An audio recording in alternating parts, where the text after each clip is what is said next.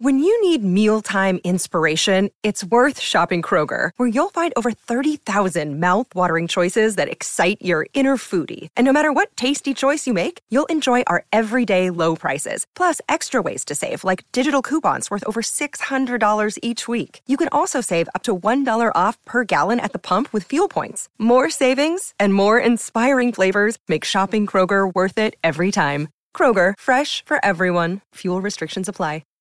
Folks, before we get into the show, wanted to tell you that you can save 15% at sodastick.com by using the promo code PURPLEINSIDER at checkout. That's SOTASTICK.com for your Minnesota sports-inspired hats, hoodies, shirts.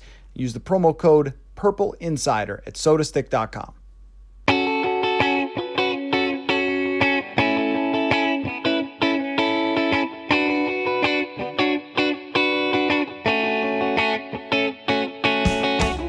Welcome to another episode of Purple Insider, and I found the one man that Pro Football Focus did not take to LA to do Radio Row and has time to chat with us. That is Kevin Cole with Pro Football Focus. Kevin, until recently, did you know this? I don't know if I told you that your episode with me early in this season had set the record for most downloads and stayed there until the Vikings fired their coaches. And it was you breaking down Kirk Cousins stats, which I guess shouldn't be all that surprising. So welcome back, Kevin. Yeah. It was just Kevin O'Connell listening to it over and over again 1,000 times. And then afterwards, he's just convinced that Kirk's his guy going forward, it looks like. All right. So let's start right there, because I mean, your ability to analyze numbers within the context of actual football is something that makes you stand out as an analyst. Now, if you're Kwesi Adolfo-Mensah, which we assume has this same talent of numbers combined with footballness and a front office, and you're looking at Cousins' numbers, and you're in a meeting with a bunch of scouts and your analytics department, and you're presenting his numbers, and you say, all right, folks, here's all the numbers on Kirk Cousins. What do we think about this? Like, what does this tell us about our decision? Like, what do you think the response would be? Yeah, I think it's going to be varied. I think it's going to be very depending upon what you want to get out of your quarterback, whether you want someone who can execute or whether you want someone who can create, whether you want someone who's going to be good in particular situations versus others, whether you have a particular offense in mind that you want to implement, and if he'll be the person for that. I mean, I think with what he's shown is he can very competently, execute what you want to do, especially in the system that they've had him in, a heavy play action system. So in that way, I think it's good. It probably also comes to philosophically whether you believe that, the conversation shifts almost on a weekly basis as to what you quote unquote need in a quarterback. After the Josh Allen, Patrick Mahomes shootout, there were articles saying, scrap going for your normal traditional pocket passer who can game manager, who can execute. You need one of these Superman extraordinary athletes who can do things like no one else can do on the planet. And then now we have Joe Burrow in the championship game, who is a good athlete, not the greatest arm. And now we're talking about him being the next Tom Brady and how he's going to be the face of the league, which kind of goes against what we just heard. So it's going to change on a week by week basis. It's going to change on exactly who you're talking to. The other thing is that a lot of times what the Kirk discussion comes down to is, well, do you believe in the stats, or do you believe in the wins, or do you believe in the leadership, toughness, ballerness, swag type of thing? But I don't know that that's really necessary to find the gaps in why they haven't gotten as much out of him. And there's the cap situation as part of it. But also, I think when you look under a microscope, the one thing that's really hard to find is anything great. Like, you find a lot of really good. And so when you put it all together, you're like, oh, well, he was 9th in this statistic and 13th in that number. And I mean, think about where they've been in scoring since he's been here. This year, they were 14th. Like, that's not terrible. And they were 8th in 2019. But the problem is with most of these quarterbacks, you can usually find something where you're like, whoa, Matt Stafford over the last whatever number of years is number 1 in 3rd and longs. Like, he averages 12 yards an attempt in 3rd and longs. That's crazy. That's the one thing that's always been missing for me, is that even if you don't want to go down the path of whether someone is a winner or not, it's just hard to find something that would say, okay, this is the part of his game that takes you there if you're on the cusp if you're a 10-7 53-man roster, well, what's going to take you to 12 or 13? And you can't really find that in his numbers. Yeah, I mean, you can find very high quality numbers when we talk about these efficiency stats, these rate stats, because even a PFF grade, it is a rate stat. It's a per play grade that's calculated, and then you figure out what someone's grade is. Now, if you're Kirk Cousins and you're throwing the ball 30 something times a game versus your Josh Allen, you're throwing the ball 45 times a game, it's not going to affect putting those two numbers side by side next to each other, but there's a signal in that. And sometimes it can be the coaches. I mean, coaches are fallible, obviously. But there is something to maybe a Kirk Cousins or a Jimmy Garoppolo or others who have these great rate stats. But if their coaches are not willing to press on them and to lean on them, then that in and of itself is a downtick. And again, the coaches could be wrong or could be pressing too far in that direction, but you can't just ignore it. And you can't say, well, Kirk Cousins is a top 10 quarterback because he has top 10 metrics in these two categories when he's not being used like a top 10 quarterback would be used by the coaches. So I made this comparison of 3-point shooters of the guy who does the set 3-point shots from the corner versus Steph Curry, who can do them anywhere. And I think that's appropriate. And the question is, if you have the 3-point shooter in the corner who is sort of only supposed to shoot when he catches it and he's wide open, can you win with that? And because everything draws back to that as we go through this. Sometimes I think that we get lost a little bit in I like Cousins, so I think this stat tells the truth, and I don't like him, so I think that the winner thing tells the truth. But we always should be connecting this to what would be best for the franchise to win and go to the Super Bowl. And it feels like it's really hard if you don't have some element of the Steph Curry-ness.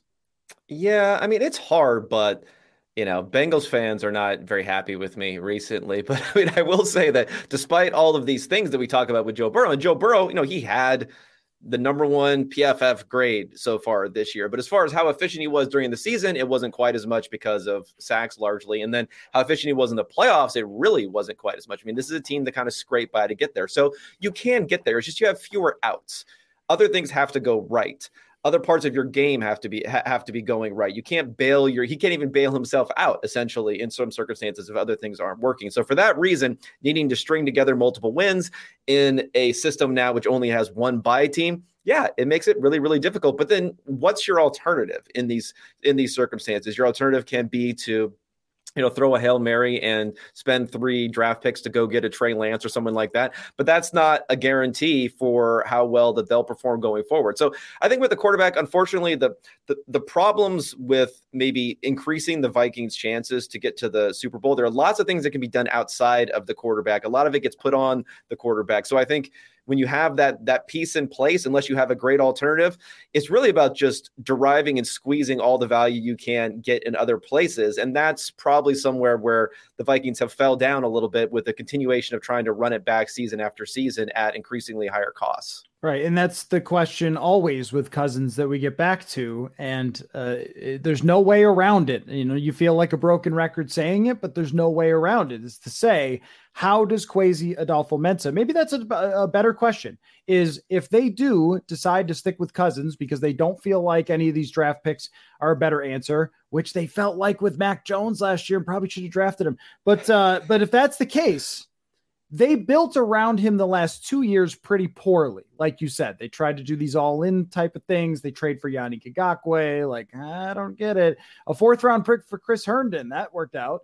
But is there a path to doing that? Because sometimes we act like, and I'm guilty of this, there's no way to possibly build a team around an expensive quarterback unless that quarterback is elite. But is there a path?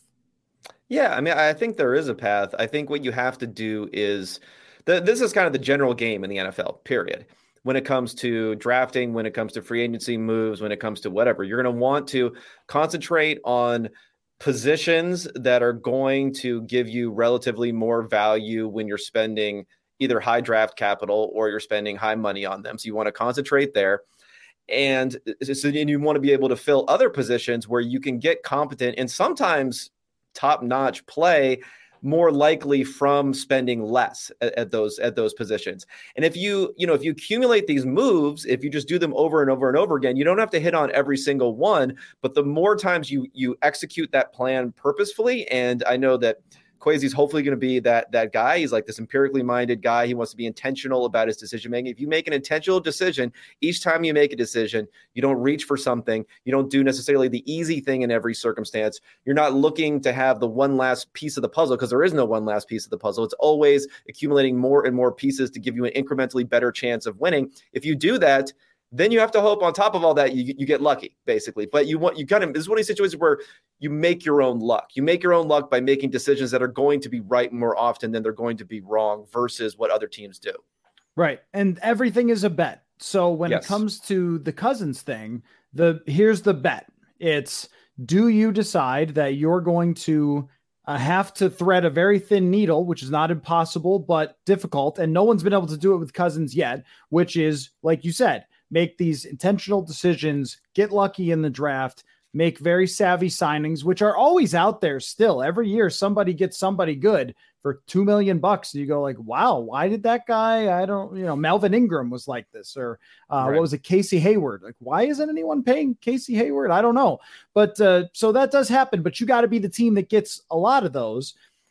Or is it a better bet, in your opinion, to go with let's draft somebody and see what happens, and then if it fails, we draft somebody else and see what happens?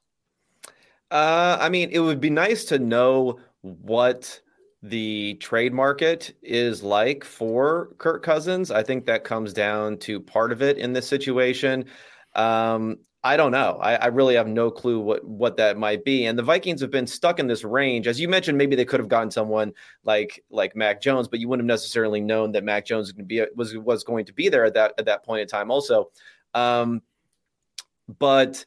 yeah, I think you could think about drafting a quarterback. I do think we're at the point now in Cousins' contract where bringing in someone, even if you're thinking about potentially retaining him, maybe isn't the worst option ever also, especially if you want to bring in someone and look at them during the summer and then see if you can trade Cousins at the end of the summer, a la a Sam Bradford type of trade at the end of the summer, if you can move on from him. So yeah, I think those are all options. It's just really just going to depend on what your opportunity cost is for doing those types of options. I think this year we clearly do not have a top quarterback.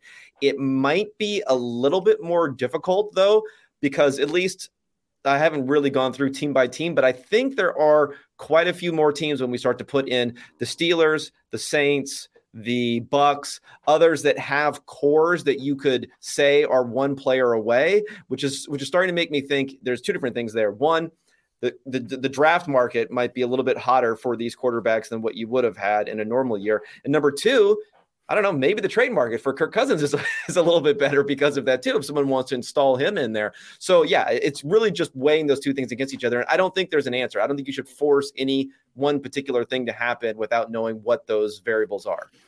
If they were to get a first round pick for Cousins, I don't know how you can turn that down, considering how it didn't work for the past regime, considering all the needs you have on your roster, especially on the defensive side.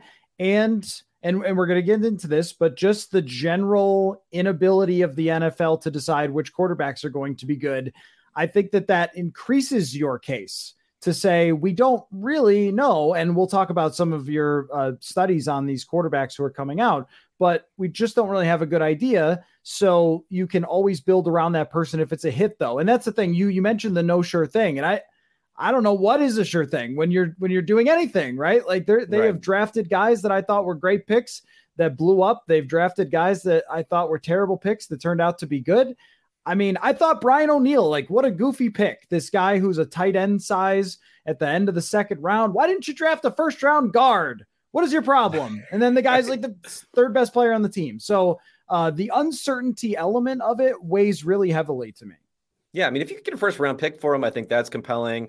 However much cap you may need to eat probably is a secondary consideration, I would think here, being that you're going to be locked in anyway. And I think the problem, so this is the big picture issue when it comes to Cousins in this year decision. You don't want to necessarily make a 1-year decision into a 3-year decision. Because if you decide to bring Kirk Cousins back for 1 year, it becomes very tempting to then say, you know what we're going to do? Let's restructure your contract. Let's bring down that cap number this season, and let's figure out the best 3-year plan with Kirk Cousins instead of the best 1-year plan with Kirk Cousins. So that's the one thing I would really be against, because I just don't think you want to limit your flexibility in any situation here. That would be my number one thing. Don't limit your flexibility. Don't limit what you can look at. And that would be the one thing that would really be an X to me, to say you're limiting not only what you can do this offseason, but potentially next offseason and the offseason after that. Right. If they stay with Cousins on a 1-year deal and draft a quarterback, or even just wait and see until 2023, that to me isn't as exciting. For the content, of course, if they draft a quarterback, it's super fun, but we'll set new records after that. But even just getting a year to look at that player, like clearly Green Bay did not look at Jordan Love as Aaron Rodgers' backup and go, can't wait to see him in there. Like they were just down on their knees saying, please come back, Aaron. If Jordan Love had looked incredible, they probably would have, done that. So if you're the Vikings and you draft Desmond Ridder or something, and he comes in as your backup and looks great in practice, which they can get a lot out of, and training camp and all that, and you keep Cousins, then you could do the Alex Smith type of thing and then hand the ball over to the next guy. And then if he's not good, then you can make the decision later what you want to do there. Or if Cousins is Kevin O'Connell's best friend of all time and wins MVP and they go to the Super Bowl, then you know that it is possible. So I've never been against that option. It just feels like to me it's sort of kicking the ball down the road on a team that is not good enough to win at this moment without a major overhaul of a lot of different pieces. Yeah. I mean, I don't disagree with that assessment, but at the same time, even if you keep Cousins around, there are other moves around the periphery you can start to make it not a total rebuild, but a quasi repositioning for what would happen with, let's say, a rookie quarterback on the roster at that point in time. Because at least, I don't know, we don't have the exact opinion from Zimmer in here, but I'm going to say he's not so high on Kellen Mond right now as potentially being that guy next season. I get a lot of questions about Mond, and I don't want to be insulting because he's a young quarterback who was picked in the 3rd round. Okay. Like from the very beginning, this was never really a thing that was going to be a thing, but boy, was it bad in training camp. And if it didn't change by worlds in practice, they should have played Sean Mannion. That was the right decision. And he's not a part of the long-term type of thing. But I was going to say, what did you say? What did you say? I don't even know what I said. It wasn't rebuild. I don't know. Or something. Repositioning. Yeah. I was going to say, I'm inventing new words here. I was going to say that Kwesi needs to borrow that when we ask him about rebuilding. It's like, well, it's more of a quasi repositioning. It sounds. Yeah, like. I don't know. Quasi probably isn't even necessary there. It's probably just a repositioning. But yeah, let's go for it. Well, let's talk about this quarterback draft class and what some of the numbers say, because I realized that me talking about how nobody knows what they're doing when it comes to scouting quarterbacks it's not even close to draft time yet. And I've already gotten over the top with it.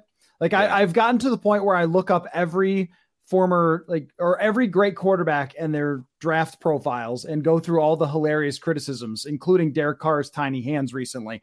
But what does the data say in terms of how strong or weak this actually is?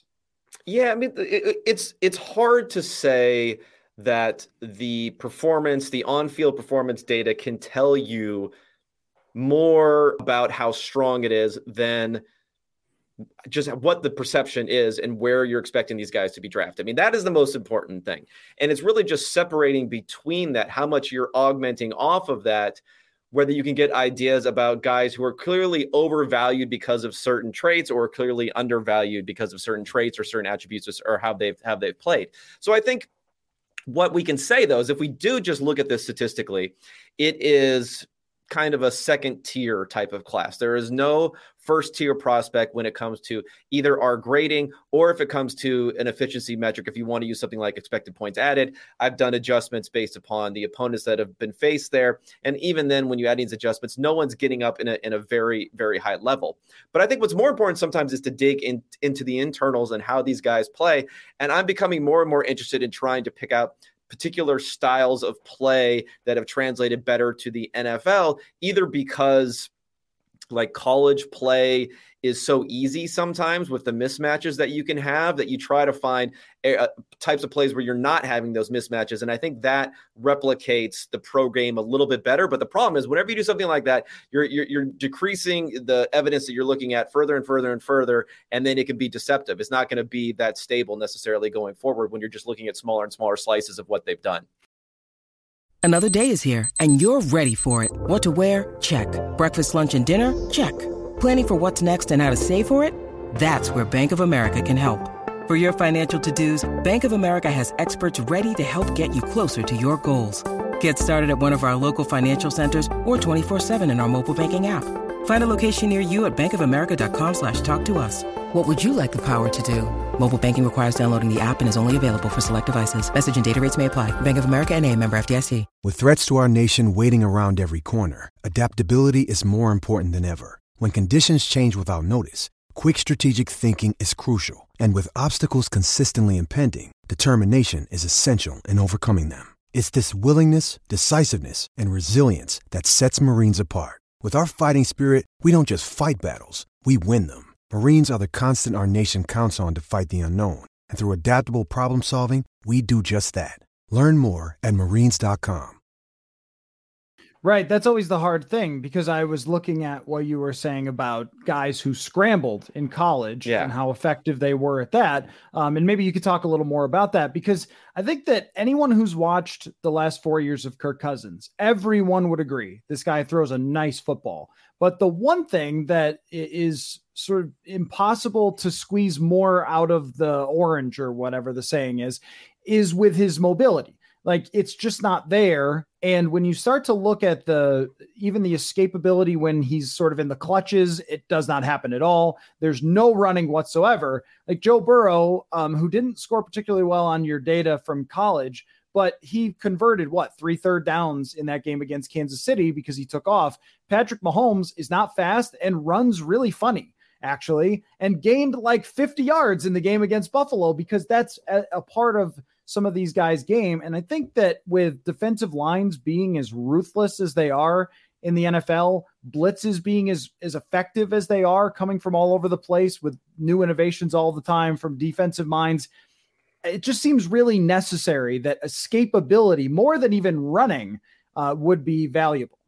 Yeah. I think it's like functional mobility is what you're using there. And what it does is, it gives you another out for a successful play.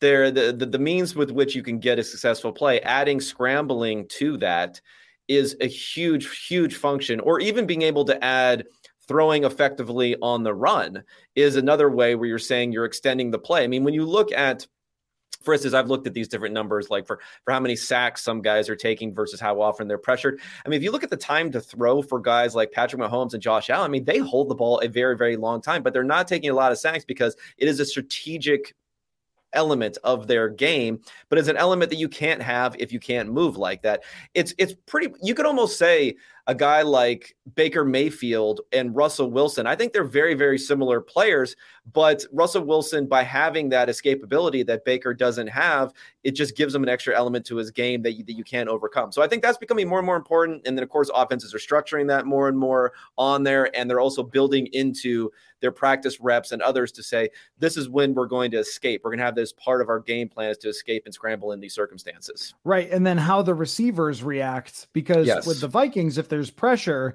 it's like, if the ball doesn't come out quick, the receivers might as well just go back to the sideline. There is no second level to that. But with Wilson, I remember maybe it was Lockett who was talking about this, about how he and Russell Wilson just understand each other. Like, here's what you do when he rolls left, when he goes backwards, when he's rolling right. And they're just finding different ways to get open on the move. And those things create extra downs. Like the Vikings ranking 24th in third down percentage since 2018. That's a quarterback stat to me. That's not like Dalvin Cook is not usually running on 3rd and 5 or 3rd and 7. Right. And that sort of tells you about, like, that's when the defensive ends pin their ears back. The defensive coordinators spend all week dialing up the third down stuff. And that's where one of the reasons I think the Vikings defense has struggled more. Other than, falling apart personnel wise, but I think that there's these little edges that you're looking for if you're going to draft a quarterback that maybe Kirk sort of teaches you about. Yeah, I think that's true. I mean, the problem is not only do we have kind of limited data on the quarterbacks that are in college, we have to a degree fairly limited data of the quarterbacks once they come into the NFL. I mean, only so few quarterbacks are drafted in the first round. So many changes have happened to the NFL systems that, how is that also being incorporated in the success or lack of success that we've seen? So I do think there's also a possibility that the success that we've seen from quarterbacks who have displayed the ability to scramble and the ability to also to perform under pressure in college, and that's some stuff that I've been looking at a lot, and to avoid sacks in college. So some of these characteristics that we have, whether it is a Patrick Mahomes, a Deshaun Watson, a Kyler Murray, Jackson somewhat, Joe Burrow somewhat, whether it is those sorts of guys, if that's a sticky point going forward, we're still only talking about a handful of players, but at least there is a logical sense to what they're doing. And it is kind of like a real attributes and a real theme that you can see amongst those guys who have been successful versus maybe your Josh Rosens, your Baker Mayfields, your Daniel Joneses to a degree, and so on. So does anybody stick out to you then as you're looking at these numbers for this year's draft class? It's hard in this one. I mean, I think the two guys who have displayed the most value add when it comes to being able to scramble or to run, Malik Willis is probably the obvious guy that people are thinking about when it comes to that sort of mold. But also Matt Corral has been pretty effective when he's been doing that. He's smaller. He's only a little bit over 200 pounds. He's 6'1". He's not a big framed guy like Willis, who may get that kind of Josh Allen type of mold when he's been doing it. So I think those two guys, the guys who've been effective. Now Corral's been much better, at least over the last season, when it came to things like sack avoidance and how he's performed under pressure. But it's a weird thing with him because his grading for us under pressure has been poor, but his results have been pretty good under pressure. So I think that he's made some big mistakes. And I think he's also made plays, which there's always a give and take between grading and the efficiency statistics, because sometimes we'll say a play is a quote unquote 0 on a play. We won't give someone any credit for it. But, if you avoid a sack, if you scramble around and then you make an easy throw, not everyone can do that. So it's doing those sorts of things. Patrick Mahomes doesn't necessarily grade particularly well for us in recent years too, sometimes because it's those types of things where you run around a whole bunch, then you make a play where it's not the most difficult play. It's not a Russell Wilson, dropping it on a dime 30 yards down the field, but it's a play that 90% of quarterbacks can't make leading up to the throw. Right. And that's what I always urge with people is every one of these statistics, whether it's a PFF grade or quarterback rating or anything else, it all requires a bunch of context to understand what ingredients are being thrown in the pot to come out with this statistic to try and glean some truth or evidence out of it, which I was going to ask you. So of course, at all times during the off season, I have the PFF draft guide up in front of me. Right. It's a tab. I am the worst with the tabs. I don't know if you're this guy too. 1, 2, I'm actually pretty good about that. I'm a clear out my inbox, clear out my text message type of anal person, I guess. I have 13 tabs open as we speak right now. And the only reason you see what's on the tabs by the top, or are they so squished that you can't have any, you have to scroll through them all to figure out where you're actually looking for? I know where StreamYard is, which is what we're recording this on, because it's got a little duck. But I can't see any words. Okay, so you can at least see the duck. I wonder if you could get it small enough you can't even see that. But yeah. And I can also see where my PFF draft guide is to quickly reference it. But as I look through these different numbers, so you've got a lot of things to look at. You've got your grades, your Mike Renner analysis and things like that. But there's all sorts of different statistics, adjusted completion percentage, depth of target, big time throws, like lots of stuff, which is great as we get closer and closer to be able to look at different parts of someone's game.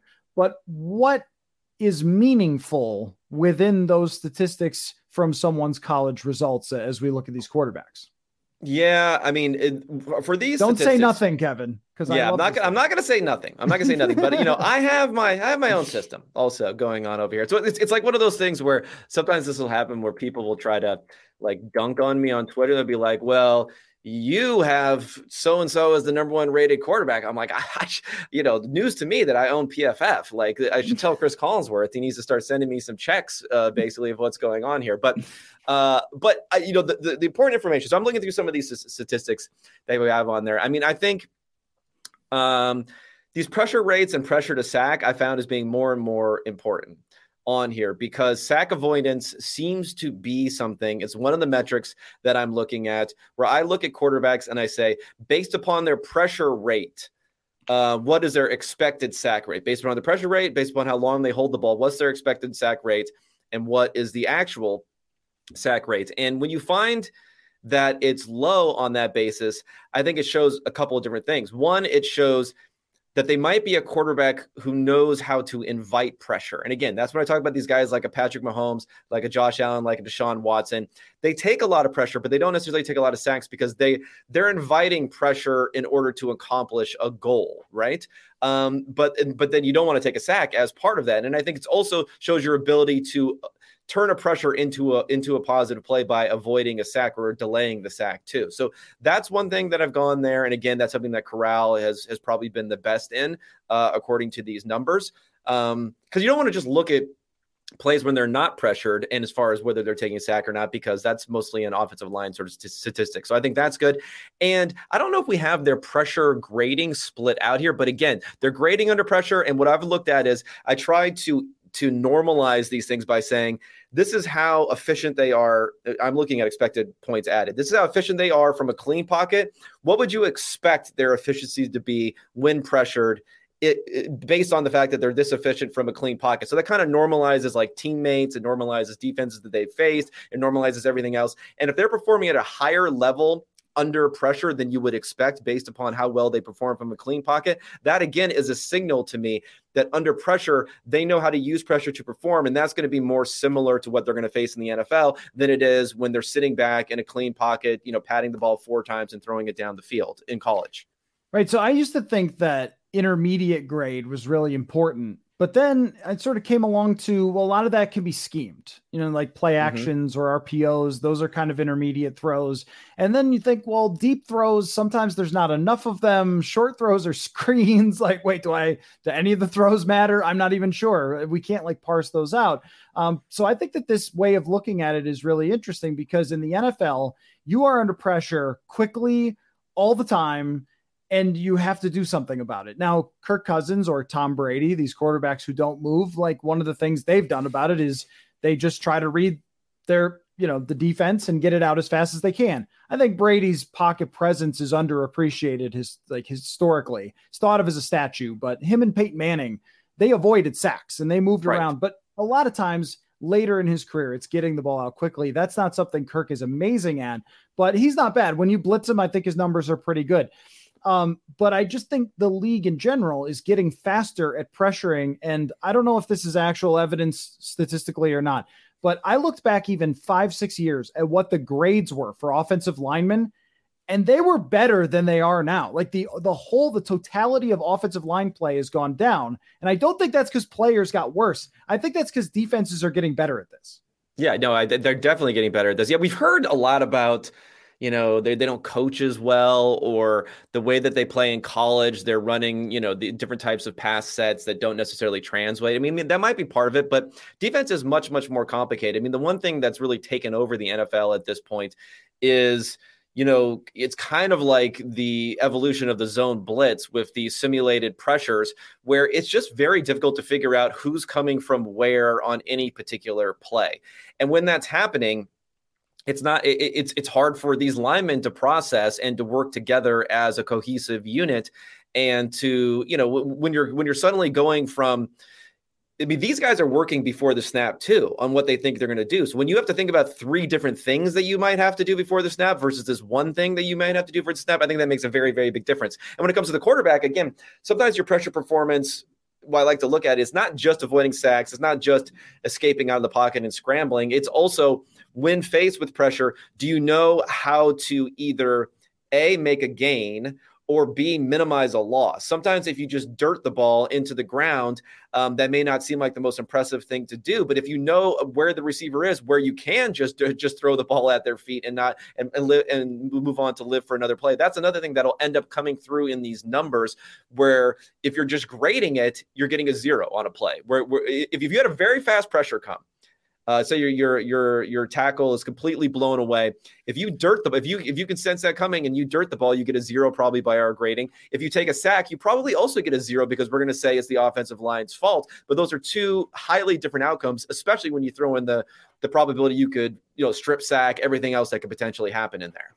Right. This is one thing that I really enjoy about the grades, especially when the QB annual comes out, is where you can see kind of all the things that combine for a grade, where you have some players that have more big time throws, but more turnover worthy plays. You have some that have less of both, but they have similar grades and things like that. I think this is a really underrated element of it. One of my favorite stats of all time is that one year Dan Marino took 6 sacks in a full season. That was a huge part of his value, is that the guy always got rid of the football. And it's something Eli Manning did extremely well, that I did a Twitter thread once, which, irritated people. Cause like you said, everything irritates people, but like there were some things inside of the numbers as you look deeper on Manning, where you could kind of get it, why during his prime, he could win games and have like the right side of variance, because his big time throws were high. His pressure to sack was not very high. And I think that this is something that we have to look closer at as pressure increases. Let me ask you this, and then I just want to ask you who thinks is going to win the Super Bowl, because, we're not at Radio Row talking all Super Bowl. But do you think the league ever gets good at this, ever gets good at not drafting Blake Bortles first and having it blow up in their face? Like, is there percentage gains that can be made when it comes to drafting quarterbacks that are somewhere in the numbers, in the tape, whatever it might be? Obviously numbers is your thing. Or is it always going to be this way, where we just come out of the draft and 3 years later we go, everybody thought Darnold was going to be good, and then he wasn't. Who knows? Yeah. I think it's more of, honestly, that there isn't really that much that can be done here. I mean, for instance, I was having this discussion on my podcast, Unexpected Points, check it out, that about this whole thing of GOATs in different sports, right? And we think about Tom Brady versus Michael Jordan versus Tiger Woods versus, I don't know, Serena Williams versus Wayne Gretzky.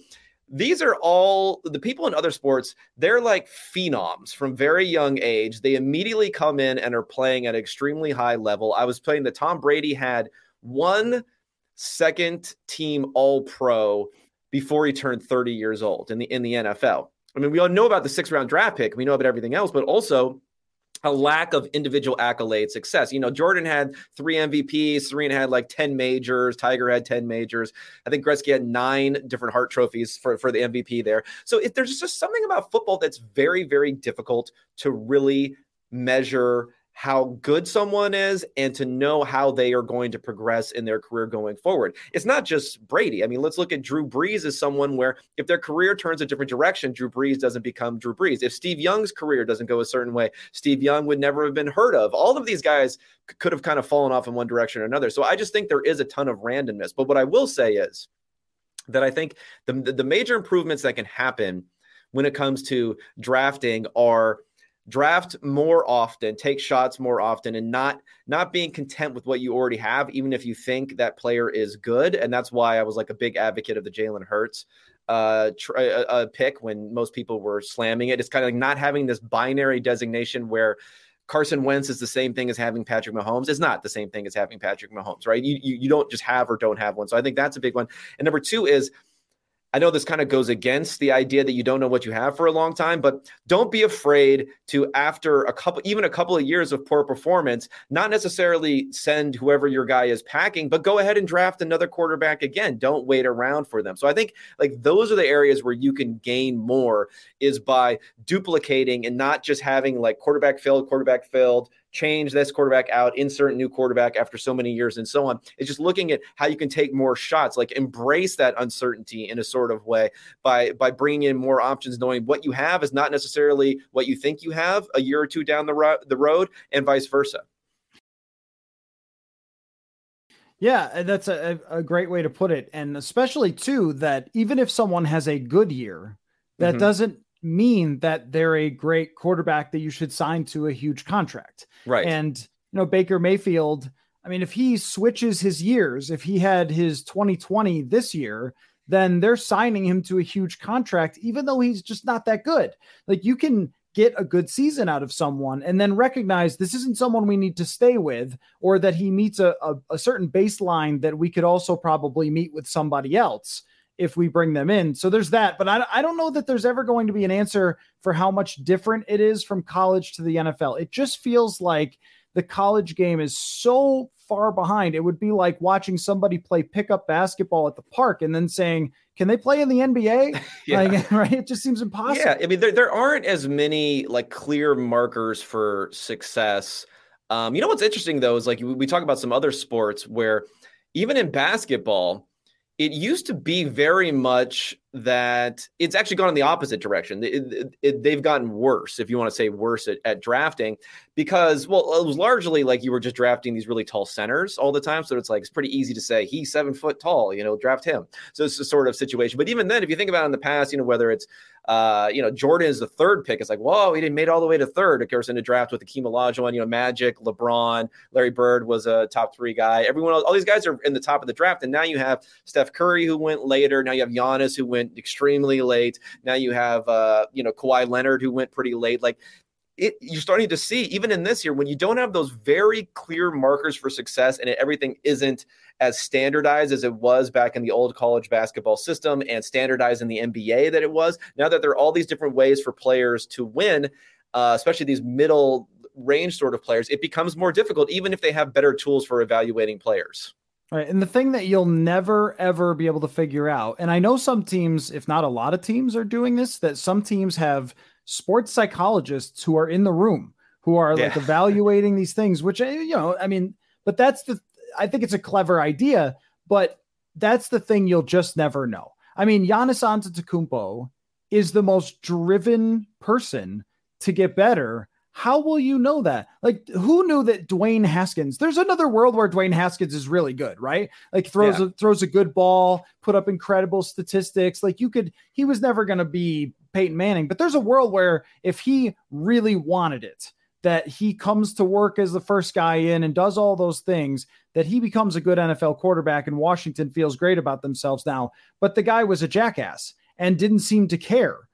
He didn't follow his COVID rules. He forgot to go out there for victory formation. You just, whatever, clearly didn't know the offense, things like that. Somebody told a story once about Jamarcus Russell and how their quarterback coach, who used to work for the Vikings, he gave him blank DVDs and said, I put a bunch of plays on here. Can you go tell me which play? You've heard this one before, right? Like, tell me which plays you love. And then he came back and like, oh, they're all good to go. Like, yeah, I didn't put anything on those DVDs. So like, did Jamarcus Russell fail because of his skills? Of course not. Or his numbers or his accomplishments. Is because he didn't care or didn't want it. And I don't know how you could figure that out, because every guy in interviews is going to be like, oh yeah, I want to be the next great player.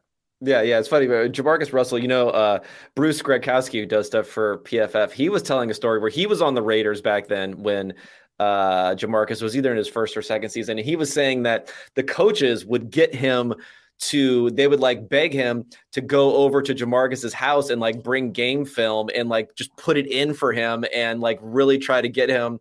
And he would have to like go pick up double cheeseburgers or something and bring them over for Jamarcus and everything. It just was oh man, it was so funny. Yeah. Cause Jamarcus is a dude, man. You talk about analytics. If you looked up like how he performed, he was pretty good. He was pretty good in college. He wasn't just like a 1 year type of guy either. He played pretty well for a couple of years. He had some great statistics. So yeah, I think all those things are difficult. The thing is, we don't have evidence to judge that. And I think that what I like from Kwesi is what he said is, well, first of all, he said analytics is kind of a loaded word. And I think that there is some loaded word to it. But what he talked about is he wanted like empirical decision making. So it's just, if you have evidence, rather than saying, well, we can't draft this guy because remember Jamarcus Russell, and so then we can't draft this guy. What you could say is, listen, we have all of these different prospects that we have information on, conversations that we've had, and let's figure out a way to kind of systematize this, feed it in, and say what has in the past, what is the evidence that we have in the past, not the theories, not the logic, not the most recent thing that happened. What is the evidence that we have in the past for how well they're performed? Is it always going to be right? No, it's not always going to be right, but it's about trying to make better decisions, not just using, the bot computer that you click, but getting real information you've collected in a variety of ways and then being able to apply that going forward. Right, which might mean mining the scouting reports for certain things. Totally mining the scouting reports. Yeah, I mean, that would be a huge part of it. It's just when the quote unquote analytics comes into play, it isn't like, oh, I remember that prospect from 5 years ago. It's let's have everything you've said about a prospect and rating them on certain attributes, 1 to 10, maybe with some sort of thing. So we can just bring it all up and study it and look into it, get some ideas, and then we can go and look at different things. It's really just doing things in a more thoughtful way. It's not even doing things differently. Like when a coach is making a 4th down decision, he's doing everything in his head that's good, that's being done in a model. He's just doing it in a way using his own intuition, as opposed to taking tons and tons and reams of evidence and really figuring out what may be the right decision. Right. And the thing about that is you plug all that into your supercomputer and it goes boop, boop, boop, boop, boop. And it spits out, I don't know, Sam Howell. Yes. But you only get to draft Sam Howell. Like you don't get to draft 100 Sam Howells and 42 work out. And then you're like, you know what I mean? So if there's a 42% chance that Sam Howell is a great quarterback and there's a 36% chance that Desmond Ritter's a great quarterback, you're like, oh, let's pick Sam Howell. It's the right decision. But I mean, that's not that big of a percentage chance. You know what I mean? Like you only get to do it once. You can be extremely confident you've made the right decision while also acknowledging the probability that you are right isn't necessarily that high, if that makes sense. Like you should always make, you can be very, very confident. It's like a 4th down decision. Again, you can be very, very confident that you should go for it on 4th down, but that doesn't mean that you think 98% of the time you're going to get it if you go for it. It's just you be confident in the decision, but just understand that the results aren't necessarily going to be there. And that's what these quarterback picks are all about. And that's why you should never say for any prospect, no matter how good you think they are or how poor you think they are, that there's no scenario under which you'll see they'll fail. They're a starter no matter what, or any other quarterback you say there's no way it can work in the NFL. Neither one of those things should apply to anyone. The second to last question was 15 minutes ago. So real quick, okay. No, it was a really great discussion. This is why I love having you on the show, Kevin, because we love to peel back the layers of the statistics and you are the best at doing that. But Super Bowl, who are you thinking?